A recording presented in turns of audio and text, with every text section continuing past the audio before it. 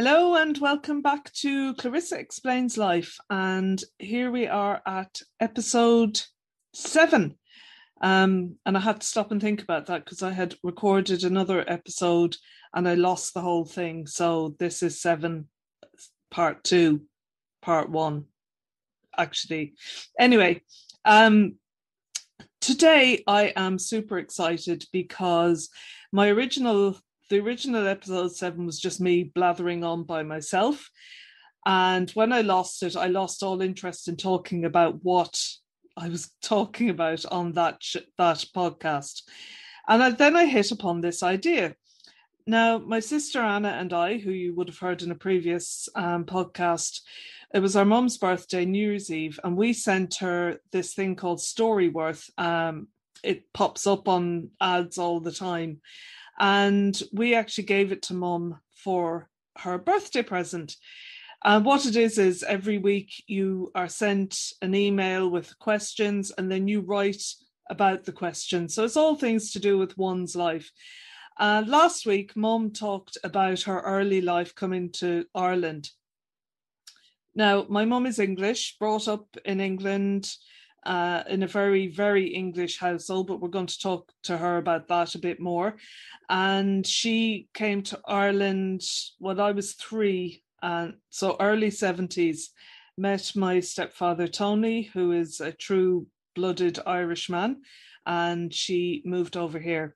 But that's for another day. So that's what she spoke about on Storyworth. And it was so fascinating because over the years I've heard so many stories about Mum's life, but every time she does this Storyworth piece, I still learn something that I didn't know before, which led me to think, do you know what? Wouldn't it be great to interview her? I'm currently living with her and Tony, as Mum had a full knee replacement nearly 3 weeks ago now. So it just seemed like a really good opportunity to have a little chat with her about her life and times in London when she got pregnant with me, when I was born, when she met Tony. So we're going to cover that sort of, that time. And I'm going to now introduce her. Hi, Mum. Mitch. Hi, Clarissa.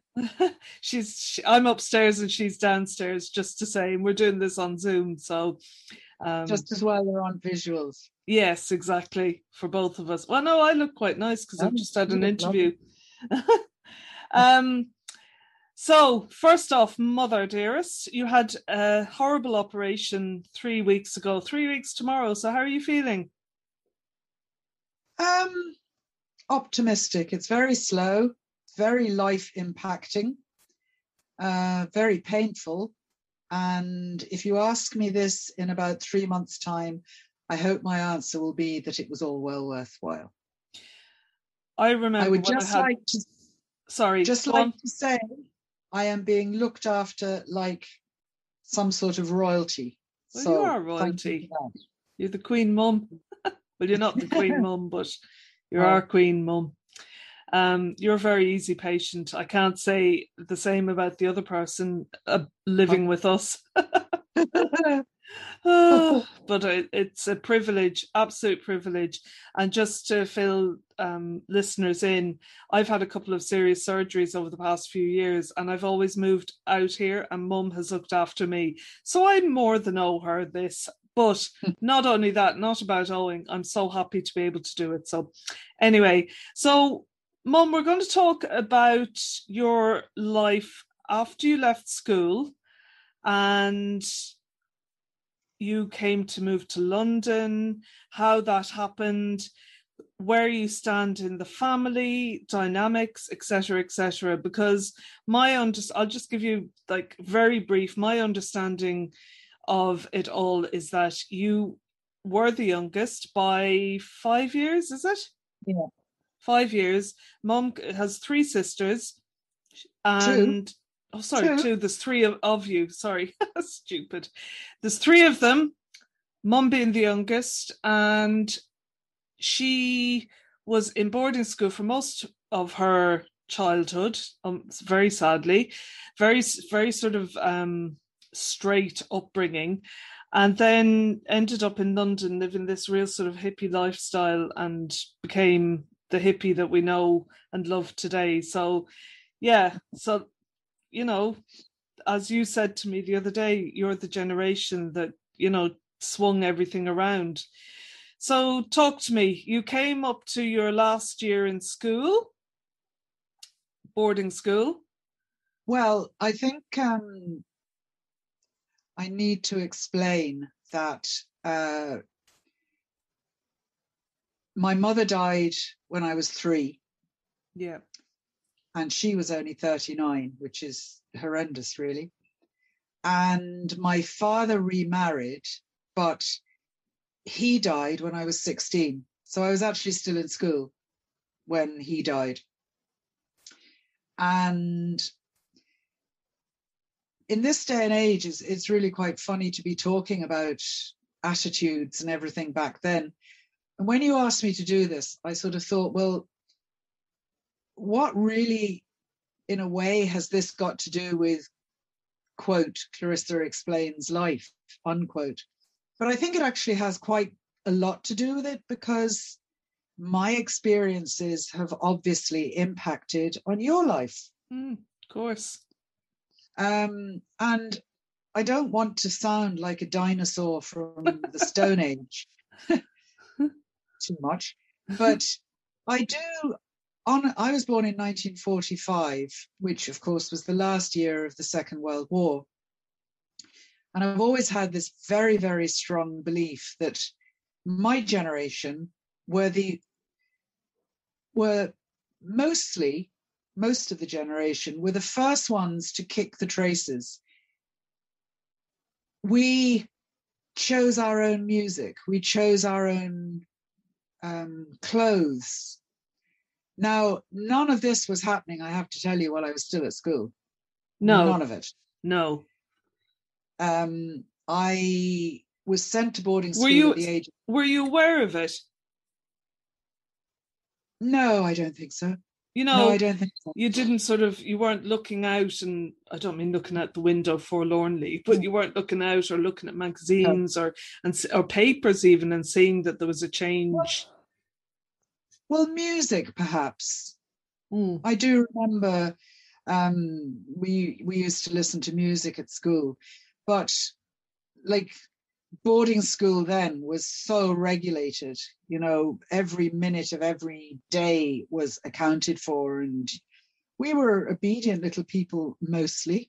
I have to say that I nearly got expelled, but that's a whole nother story. But when I say, like, the real change came, I think, in the 60s. Yeah. And, you know, it didn't happen in 1945, because I'm talking about my generation, which was born, we'll say, late 40s, in the 50s. So really it started manifesting itself in the 60s. Yeah. And it must have been terribly difficult for our parents as well to believe that they were bringing up children in one direction, but actually seeing, certainly for my parents, one of them going in a completely different direction. My 2 older sisters followed the expectations. The expectations were that you did well at school, although I did do well at school, and got some sort of ladylike career, and got married. I just want to point out that even though your father died when you were 16, you had 2 spinster aunts who sort of took on almost a mothering role, not mothering role, but... Well, they wouldn't give up interest in us. Yeah. Yeah. I don't think I've said, although obviously you know, that my father remarried. Yeah. So I had a stepmother. But my 2 spinster aunts, my mother was one of 4 girls, and she actually lost a sister. Her sister died before she did, and she was the only one who got married.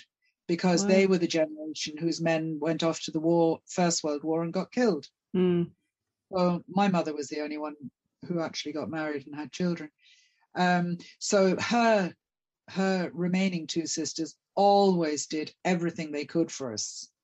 They really did. And you, well, as I know, your stepmother didn't. She didn't want to have stepdaughters. Well, the only thing she was really interested in was her natural son. Yeah. Who I went on to be the childminder for, which is mad. Yeah. So really, I suppose she was the parental influence in my life. I mean, when I come to think about it, she was probably the one who was holding the purse strings apart from anything else. And my abiding wish was to be a journalist. But she didn't consider that this was a ladylike sort of occupation. So she persuaded me to go to Secretarial College, where I actually did very well. And I can sort of see her, in a way, I can see her thinking, because at that time, to learn to type and use shorthand, well, I wonder how many people listening to this even know what shorthand is. But, well, I do, because I remember trying to read your diaries in shorthand. Yeah. My God. What an admission. Yeah, I know. I'm sure you knew. That's why you wrote them in shorthand. Exactly. Yeah, and I mean, that would be a great skill. And then, of course, when I got to the end of the course, and I did very well, she sort of laid the guilt on me and said, oh, I've spent all this money. You have to get experience now. So out I went and got experience and earned real money. And where did you go to college? Where was it? Were you still living at home? I was. I went to a relatively local college. Right. Not in London, that is. It was relatively local. So did you end up in London doing the work experience? Is that how? Well, at the end of the course... Just to say, you lived in the suburbs of London, didn't you? Like in Surrey. Yeah. So you weren't too far away from London. It was sort of like a half-hour train journey. Yeah. So we were then sent, I think, if I remember rightly, the college sent us for interviews. Right. I actually can't quite remember how I got the job, but I was sent to a firm of solicitors. And I got the job, and they were in Fleet Street, right bang smack in the middle of London. Talk about teasing you as well. Fleet Street, the journalistic. That's it. Oh, exactly. God. So, it was quite amazing training in accuracy and preciseness, because there was nothing like there wasn't even word processors then. No, Jesus. And certainly not computers. So if you made a mistake on a legal document, well, tough shit, because you just had to go and type it again. Oh my God. Oh, you couldn't even Tipex it, could you? You used to have that corrector ribbony thing. Yeah, that you could do that in a letter or something like that, but not in a legal document. No. I remember I had something extraordinarily modern called a golf ball typewriter, electric. And basically it looked just like a golf ball with all the characters and numbers and things on it. So as you hit the key, the very clever, really, the golf ball would go whacking forward and hit the ribbon. And there was your print. Oh my God. I know, that was really, really up to date and modern, I can tell you. And of course, you could change the ball and put on a different font. Wow. Yeah.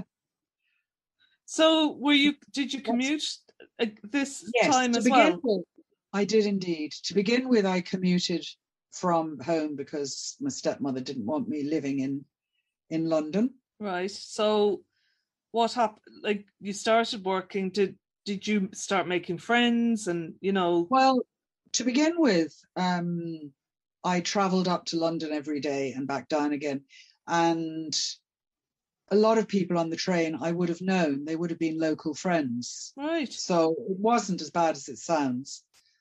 Excuse me. But then it just all got too much. I was not getting on with my stepmother. I wanted some independence. So I did the famous fourth girl needed to share. Ah. And I moved into a house in Flood Street in London, which is actually where Margaret Thatcher lived. Yeah, excuse me. I know, terribly pish. And that is where I met, through there, I met everybody who subsequently became my London friends. Right. The first day I was there, I walked into the living area and I got a really strange smell. And there was a lot of smoke in the air, and just shows what an innocent little suburban girl I was. I had no idea what it was. My God. Incense, obviously, was it? No. I'm joking. And that's where the hippie lifestyle started, really. Did you, funny question, actually, I think you told me before you didn't start smoking till you were 18, cigarettes. Is that when you started smoking in general? Or were you a smoker before that and then? Do you know, I can't actually remember. No, I think I had started smoking. Right. I was probably 19 anyway at this stage. Yeah. So. Yeah.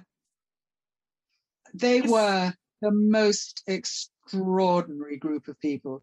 I mean, they were everything from artists to musicians and everything in between. Wow. Did you feel out of your depth or feel overwhelmed, or did you actually think this is where I was always meant to be? Or no, it was like alien country. It really was really alien country. So what stopped you from running scared? I mean, there must have been something about it that you were like, I really like these people. I really feel comfortable with them.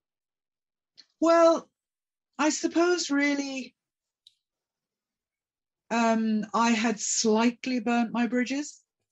Oh, right. If the truth were known, I didn't want to go back to my stepmother's. I mean, I must have gone and visited the house, I think, before I moved in. I don't actually remember that. But did you have your own room? Yes. Right. It was a big house. It was about, one of those London houses that are sort of Georgian. Yeah. With houses in the front and the back. Right. I don't remember it terribly clearly. And I suppose really at the end of the day, once I had accepted this substance that was being passed around for inhalation, nothing like that for beating down the walls. Look, Mum, let's just call a spade a spade. It was grass, wasn't it? Of course it was. Yes. Of course it was. And I'm not being funny, but in those days it was so much purer than it is nowadays, It was the 60s, the hippie 60s. I mean. Absolutely. Yeah. So those people in that house introduced me, through them I met other people and we just became flower children. We really did. I mean, in more ways than many. I can remember going to Covent Garden flower market at 4:00 in the morning and picking when the flower deliveries arrived, they used to pick through them. And the ones that weren't good enough for resale, they'd just sort of throw to the ground, and we'd pick all these up. I can remember standing on Trafalgar Bridge handing out flowers to commuters. Wow. I must also say that somehow or another I was also holding down a job. Fair play. Can't knock that. God knows how I managed that, but anyway, I was fun times. We did feel like pioneers. Did you so you were in that the legal job, so what happened for you to move out of that and the next subsequent? Well, I saw a job vacancy in the Daily Mail. All right. And I thought, whoopee, this could well be the step door. in. Yeah. Yeah. So I went to work in the features department at the Daily Mail as a sort of general dog's body. Right. I did research. I got people's lunch. Everything, absolutely everything. I worked for about 5 different feature writers. All right. And It then was, what? Didn't you weren't you working for a music editor then? Yes, that was after. Yeah. I met quite a lot of people from Private Eye. Right. In Private Eye, which probably an awful lot of your listeners have never heard of. Yeah, explain what Private Eye is. Private Eye is a satirical magazine that has been in publication for many, many years. Yeah. A very brave magazine. And if my brain hadn't just closed down, I could have named a couple of people that you would have heard of. But anyway, through meeting people at Private Eye, I met another friend who at the time was working for the Radio Times, which is the equivalent of the RT Guide. And I was introduced to the editor of the Radio Times, and he offered me a job as his assistant, which actually was so much more than that, because he was also the rock correspondent for the Guardian newspaper. Right. So I was in seventh heaven. Yeah. I used to get the acetate recordings, the first pressings of albums. We used to get tickets. I went with him to interview people. It was just absolutely brilliant. And were your friends jealous? I'm so modest, I probably never told them. Yeah, right. I worked bloody hard, actually, I have to say. I did work very hard. Yeah. So go on, tell us, I know some of them, but tell us a few of the people you met. Well, not because I worked for him, but my biggest claim to fame is that Jimi Hendrix bought me half a pint of beer in the Arab's Head in the King's Road in London. I did look it up relatively recently when it must have been when he was in London. At this stage, myself and my friend Carey were living in a flat in the King's Road. Wow. Which is pretty amazing. Imagine trying to get a flat in King's Road now. Oh, actually, there must have been 3 of us. Who was the third? I wonder, was it Cozy? No, it was a friend of Carey's. There were 3 of us because there was one single room and a double room. And if you wanted the single room, you had to make an appointment. Jesus.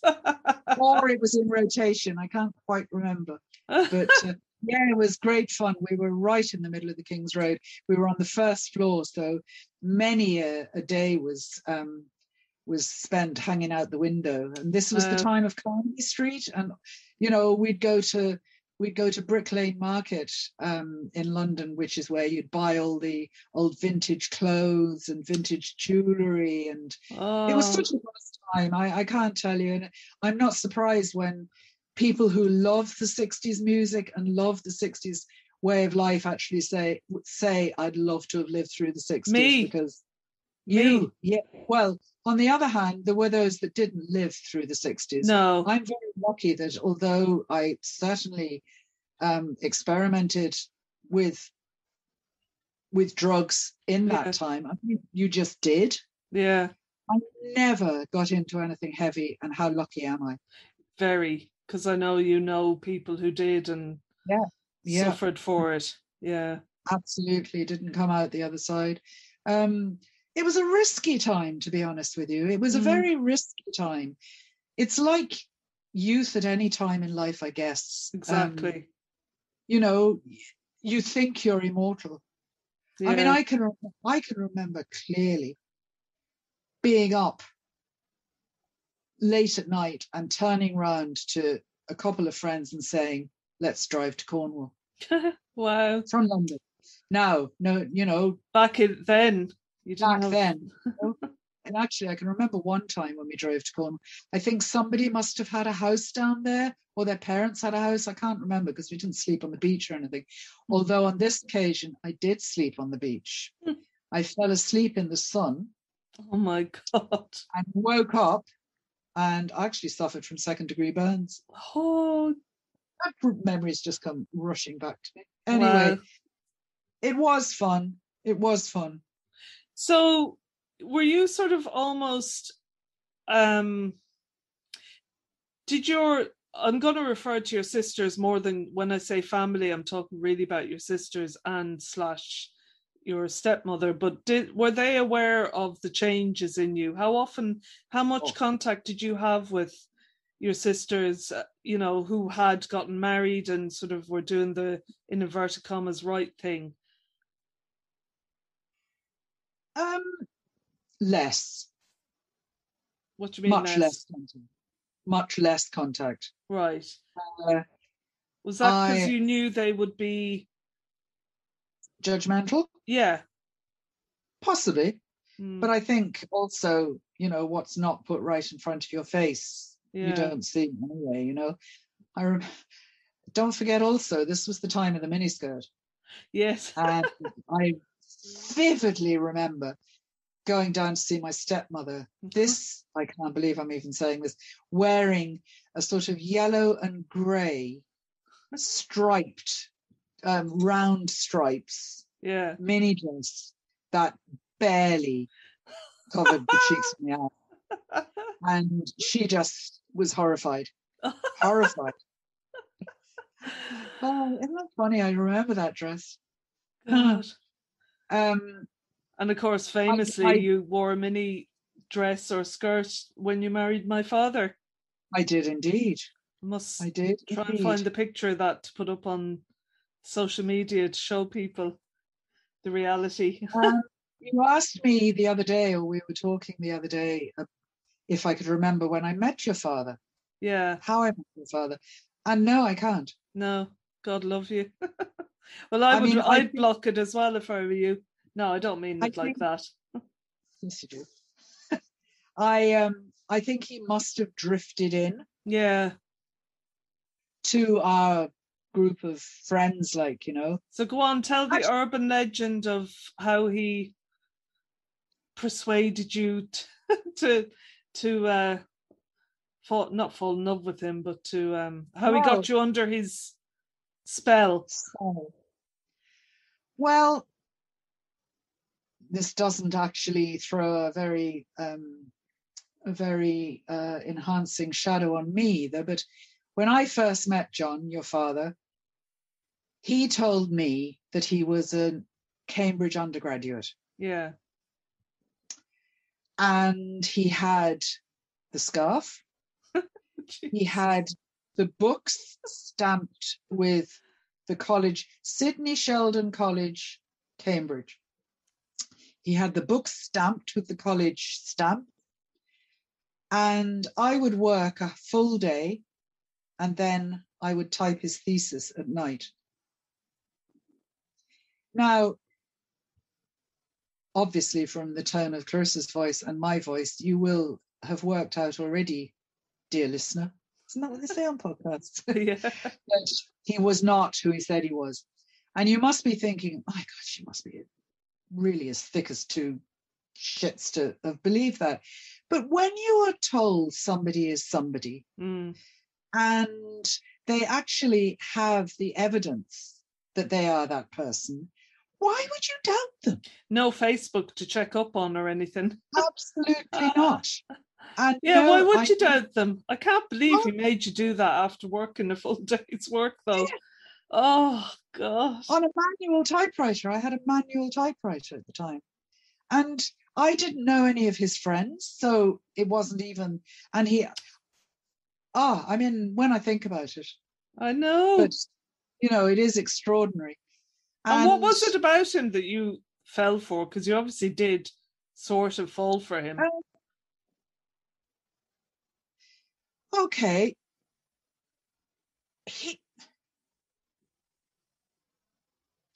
He really needed me. Yeah. Is the truth known. Yeah. And I hadn't had the happiest of upbringings. Now, I didn't have nearly as bad as upbringing as a billion trillion other people, but you can only talk about your own upbringing. Yours was very loveless. I mean, you were loved, but you weren't, like, you didn't have even you had no maternal, and then you didn't really have a paternal. And I know you loved your father, and I'm sure he loved you, but it was very much, you were brought up by nannies and everything. I mean, that's you were in that sort of house, you know, that was your family. You very well to do.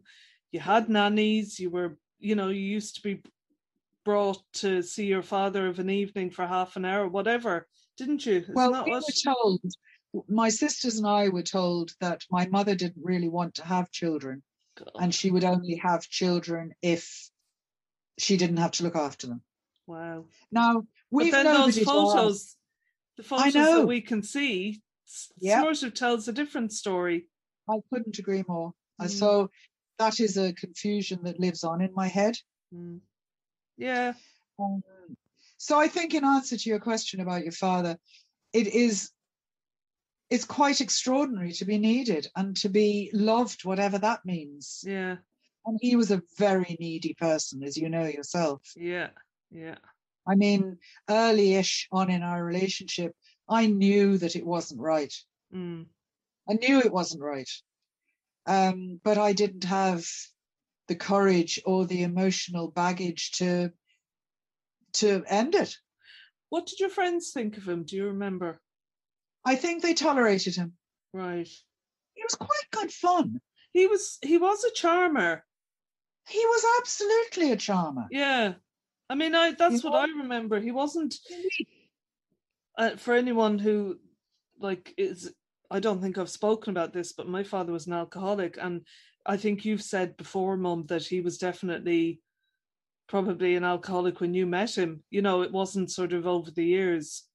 Hiding it, though. Yeah, hiding it. But, you know, obviously had that, you know, that dependency. But he was never, well, I was going to say he wasn't an aggressive drunk, but then that was what broke my relationship with him, was seeing that side of him. But on the whole, he was a bit of a maudlin drunk. But yeah, he was. When he actually died, the people in the pub that he used to drink in had nothing bad to say about him. They just said he used to sit in the corner and he was very charming and witty, and, you know. Yeah.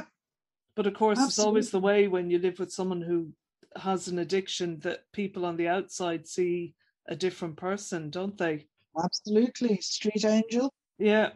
He was good fun. And we used to do things like we'd drive down to the New Forest and camp overnight with my cat, Emma. I know. We used to take her down with us. I never tell you that before. You used to bring a cat camping. Absolutely. Oh my God. Emma the cat. Oh.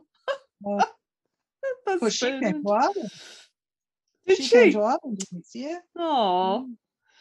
So you got pregnant with me. Dun, dun, yeah, pregnant. Unplanned, obviously. And my family actually were, well, I got a kidney infection when I was first pregnant, and I was in hospital.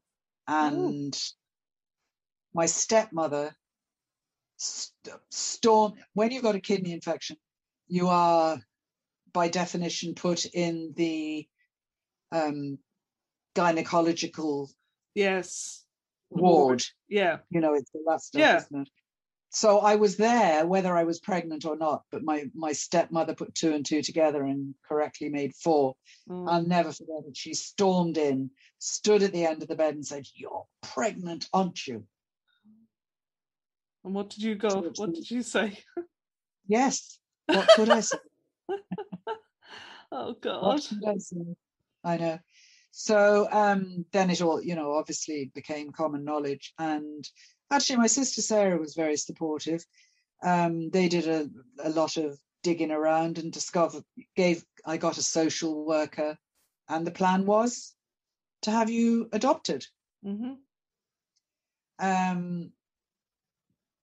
Which, I mean, quite honestly, being pregnant then was unmarried it was quite difficult. Even in the circles that you were in? Oh, no. I don't mean in the circles you were in, but I mean, even so, it was more family than your social group. Oh, no, my social group were being fine about it. Yeah. So did you feel you were being pushed into that decision while you were pregnant? Or into the decision to have you adopted? Yeah, or were you just going along with it, or was it I think I was just going along with it. Right. It how did John feel about it? Oh, he was quite happy with the thought of having you adopted. Right. Doesn't surprise me.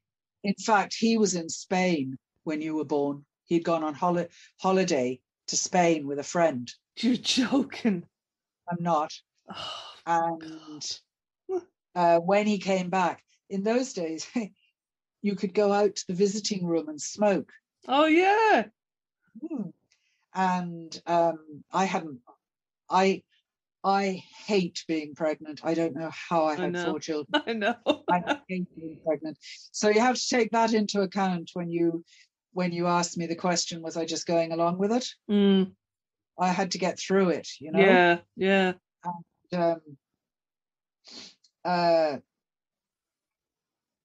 I remember him saying to me, it's a pity it wasn't a boy, then we could have kept it.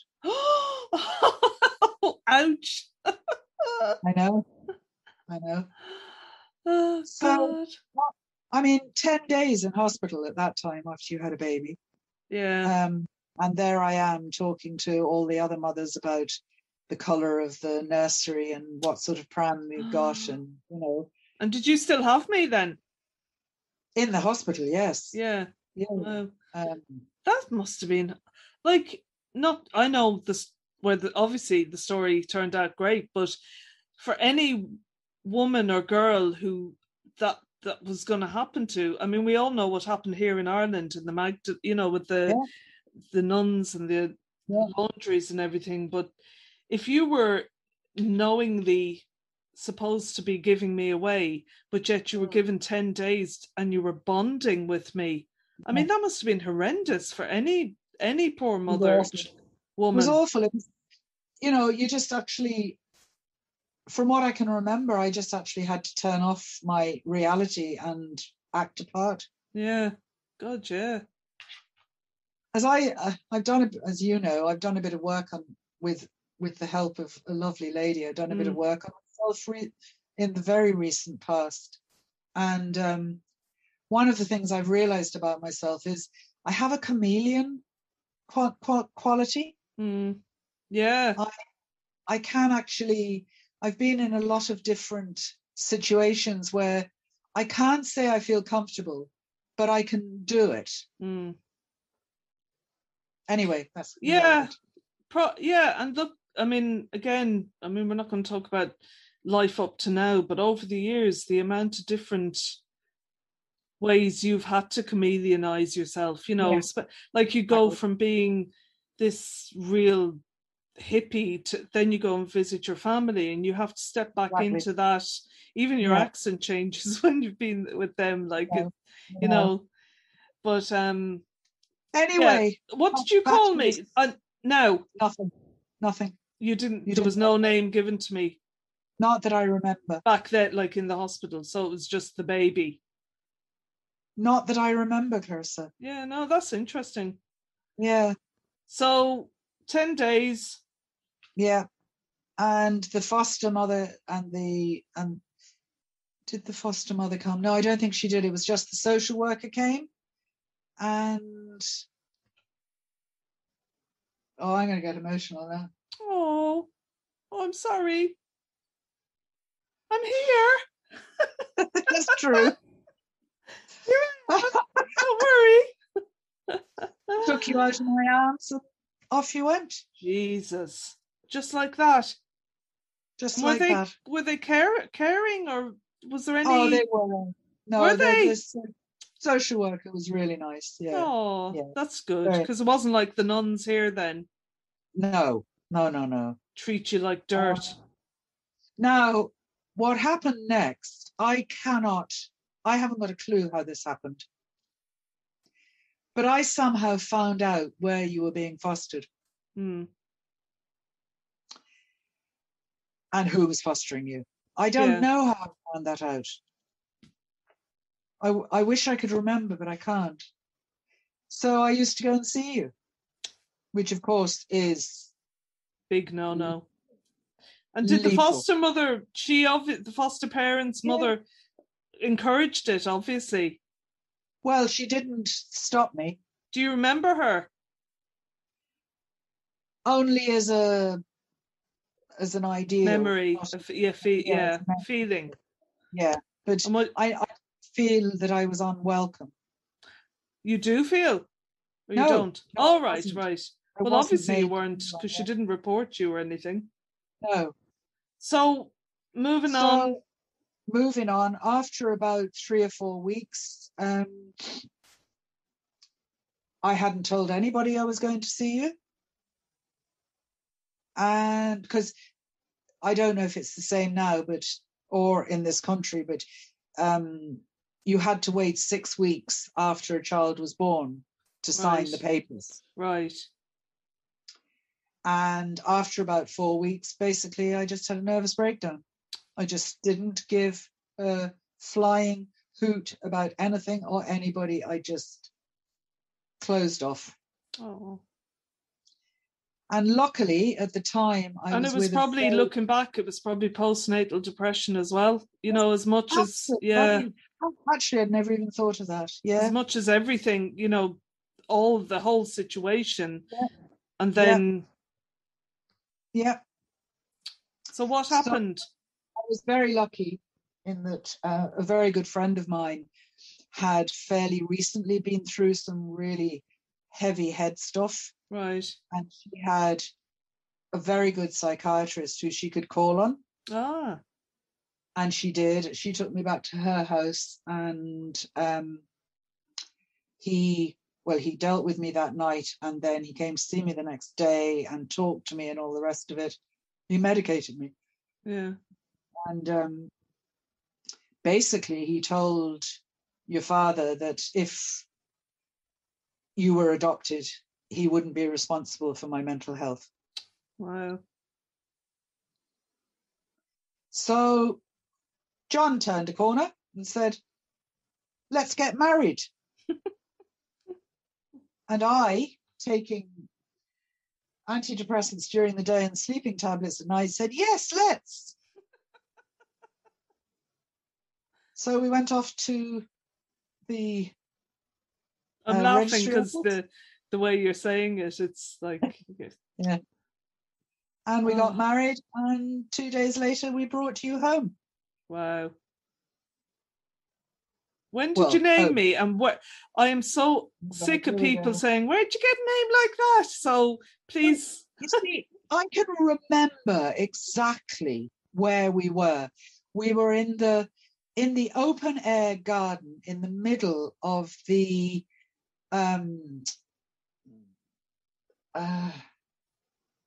what's that famous Wasn't it museum? Kew Gardens or something? I thought you said. No, it was a museum. Anyway, this museum where I used to go an awful lot, we were sitting there and we said, we'll have to decide on a name. And Clarissa is the name. Now, you accuse me of naming you after a cow. Yeah, but that's all I ever remember, the urban legend. Well, let's stick to it. You were named after a cow. Thanks. And Lucy after your grandmother. My grandmother. Ah, right. I always believed it was the Lucy in the Sky with Diamonds. No, but you can believe that if you like. I don't know. So I wasn't called after your friend's cow. Did your friend have Possibly. a cow called Clarissa? Carrie. Yeah. Possibly. Or did she name the cow Clarissa after me? No, I think there was a cow in a book called Clarissa. Oh God, that's even worse. If I honestly can't remember. I mean, there's a classic book called Clarissa, isn't there? There's a classics book. Not that I can remember. There is, I'm sure there is. Anyway, we'll fight over that. Yeah. So you came on the 11th of October. Wow. I should celebrate that every year as well, shouldn't I? As well as my birthday. Actually, hang on. Maybe that's the day we got married. So it would have been 2 days later. I can't actually remember. Right. So nearly 2 months, really. Yeah. Yeah. But I'd already said at that stage that, I wasn't giving you up for adoption. So how did your family react to that? With shock. Mm. Huge amount of shock. I bet. Yeah. Did you go on a honeymoon? Oh, don't be ridiculous. No. I'd say the most we did was perhaps go to the pub. Yeah. So I mean, to be honest, let's just call a spade a spade. The marriage was never going to be one of togetherness and happiness and love, was it? Absolutely not. Not for one single. So I wonder if I'd met your grandmother at that stage, John's mother. I don't think I had. Oh. Actually. So I might well have still thought that John was a Cambridge undergraduate. Oh, Jesus. I don't know. I can't remember. Well, she wasn't at the wedding. Right. No. So when did it all start to fall apart? That day? Bloody quickly. Yeah. Fairly quickly, yeah. I must have been around that time that I actually did find out the truth of who he was. I'd like to think it was while I was pregnant. I'm not sure. Because he went to work as a cook for a politician whose name has just escaped me. Wasn't it Michael Heseltine? Yes, Michael Heseltine. Yeah. Tarzan, as they call him. And he was never at home. Never at home.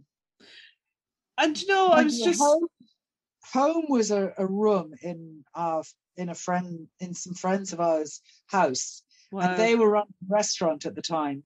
So their life was completely nightlife. Jesus. So mine rather became nightlife as well, Yeah. until the day that Auntie Betty came and knocked on the door. Oh God. You're joking. Yeah. Because they were so worried about it. Oh no. Yeah. Wow. I'm just going to pause this because I need to go for a wee. Back in a minute. So we both just took a toilet break there, much needed, and I got a cup of tea. Mum got a cup of tea. We've sort of forgotten what we were where we were at in the story, but as I said, I'm actually going to ask her a few questions now. This is testing your knowledge. No, I'm only joking. One of the things that that's always struck me, and I've always said it, and I think you've said it at times, but you've said it almost in a sort of apologetic way, but it must have been so difficult not suddenly becoming a mother, but becoming a mother. First of all, through your whole pregnancy, you didn't think you were going to be a mother. Then you did become a mother, and you'd never really had a mother figure, in your life, did you? So how hard was it to become a parent? It's a very interesting question. I think it was very difficult. I mean, it's not like you were in boarding school from the time you were 7. It's not like Yeah. even you, and I know the stories have been told about your nanny. She wasn't a motherly figure, was she? She wasn't very caring. But she actually was, when I was little, she was my security. Yeah. Nanny, I mean, my sisters tell me she was a complete not a cow, but she was my rock. Yeah. She was the only constant in my life. And when my father asked my stepmother to marry him, and she said yes, one of the provisos was that Nanny went. Oh, God. Nanny was so angry about this that she literally packed her bags and left, and she never said goodbye to any of us. Oh, my God. That must have been so traumatic. Although when I come to think of it, I think, were my sisters at boarding school at that stage? Anyway, she certainly never said goodbye to me. And although I have very, very little memory of my childhood, somewhere deep inside me, I can feel the utter desolation and shock of her being gone. And was she ever replaced? No. So who looks after you then? Well, I went to live with my maternal grandparents. Right. And we had a housekeeper called Isabel. Oh, yes, I remember, Isabel had a daughter called Liz. And Liz was she was the same age as me, and Liz was like a sister to me. Now, to this day, I don't know where Daddy had Isabel and Liz in the house before Mummy died, and before he married our stepmother. Yeah. And Sarah and I were only talking, my sister Sarah and I were only talking about it the other day. We don't know where he got her from. We don't know whether it was an ad in a paper or what.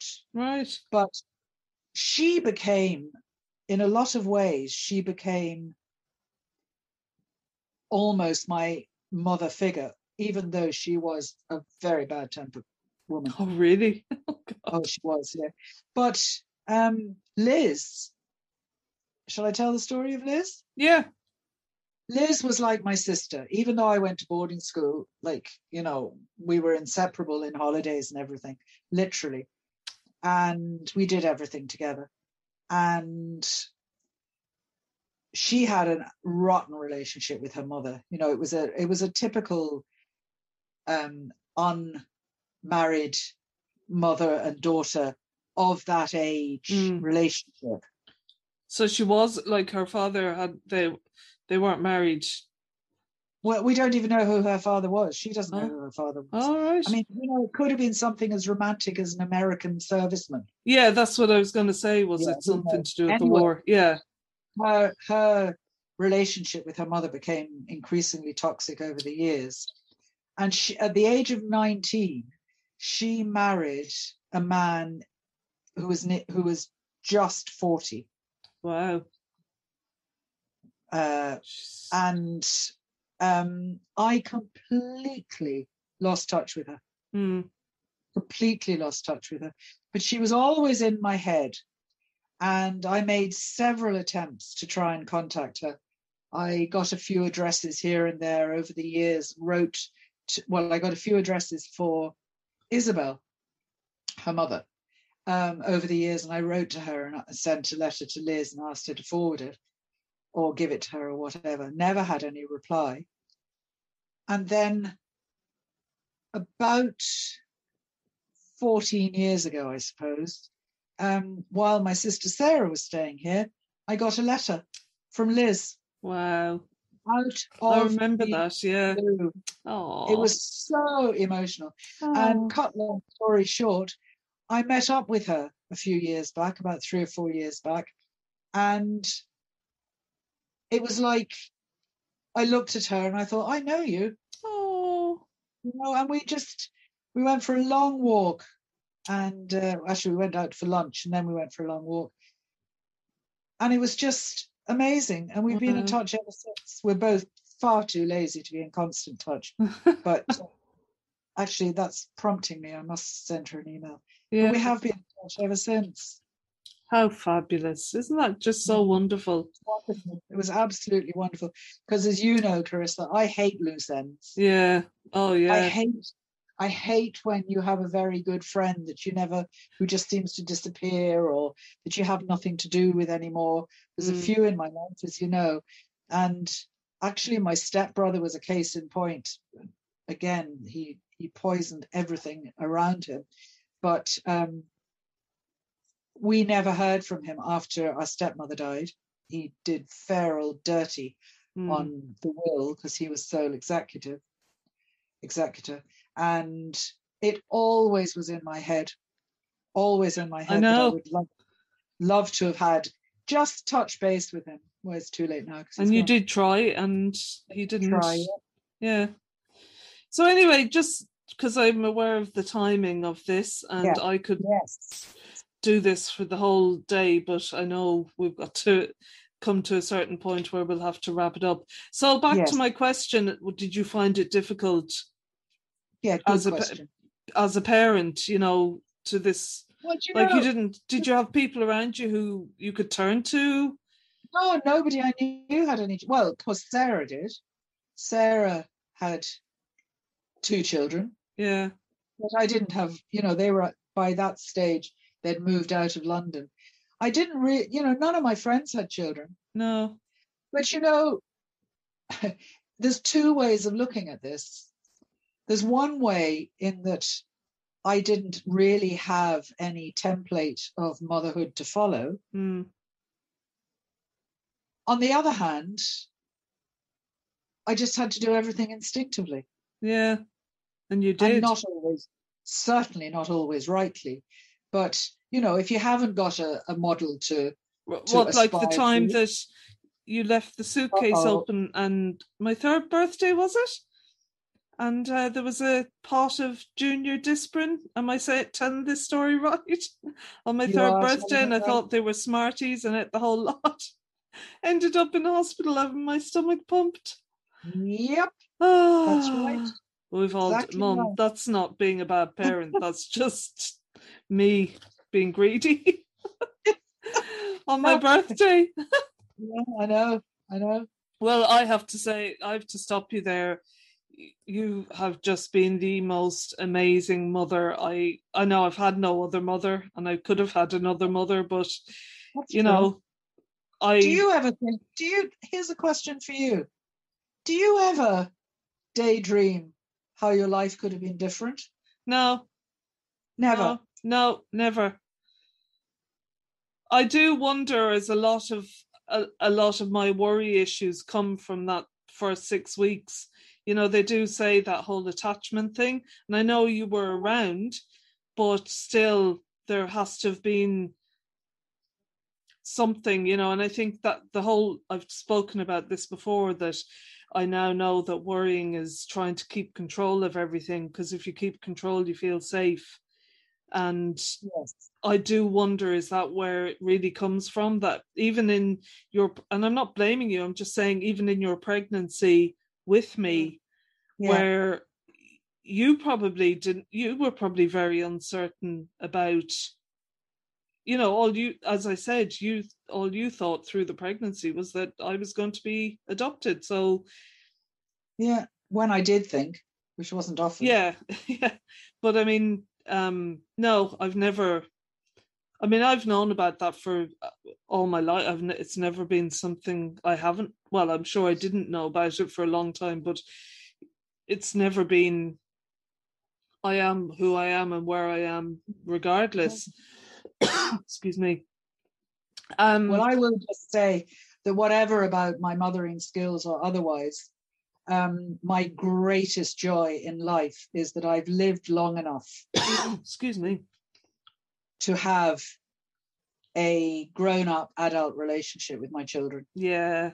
It's my greatest joy in life. Yeah. Yeah, and I think that's a huge joy to us to have that with you, Yeah. I mean, like as I said, it's my total pleasure to be here now, to be able to be here as I am now, and not have any worries outside of, well, apart from the obvious worries, but Yeah. to be here and be able to be here. So lastly, I just want to, so you had me, blah blah blah. I think if history relates, my father went off abroad as the chef, so you were on your No, own. no, no. He didn't go as a chef. Oh, He went out. He went out to Africa with a mutual friend. oh, Yeah, right. to live in Africa for a while. Oh, I thought he'd gone to Africa to be a chef. No, no, no, Oh, no, that was no. nice for him, wasn't it? And you were working as well, weren't you? You were still Oh God, working when you yes. had me. Absolutely. I worked all along Yeah. until I decided. And actually, from about the age of 10 months, I guess, I was working, as I said before, at the Radio Times. Um, and then I decided to take a career change of direction. Mm. Became a mature student to train as a teacher. Yes. And So that's pretty amazing. because I just wasn't seeing you at all. Mm. It was like dropping you off at 8 o'clock. We were living in Putney at the time, and just on the River Thames, South London. And I'd drop you at the baby minders at I don't know what, 8 o'clock in the morning or something. And some nights I didn't get back till 7, half 7, God. And Yeah. I know people do it all the time now, but actually then it was quite unusual. Yeah, that's what I You know? mean. Very Yeah. unusual.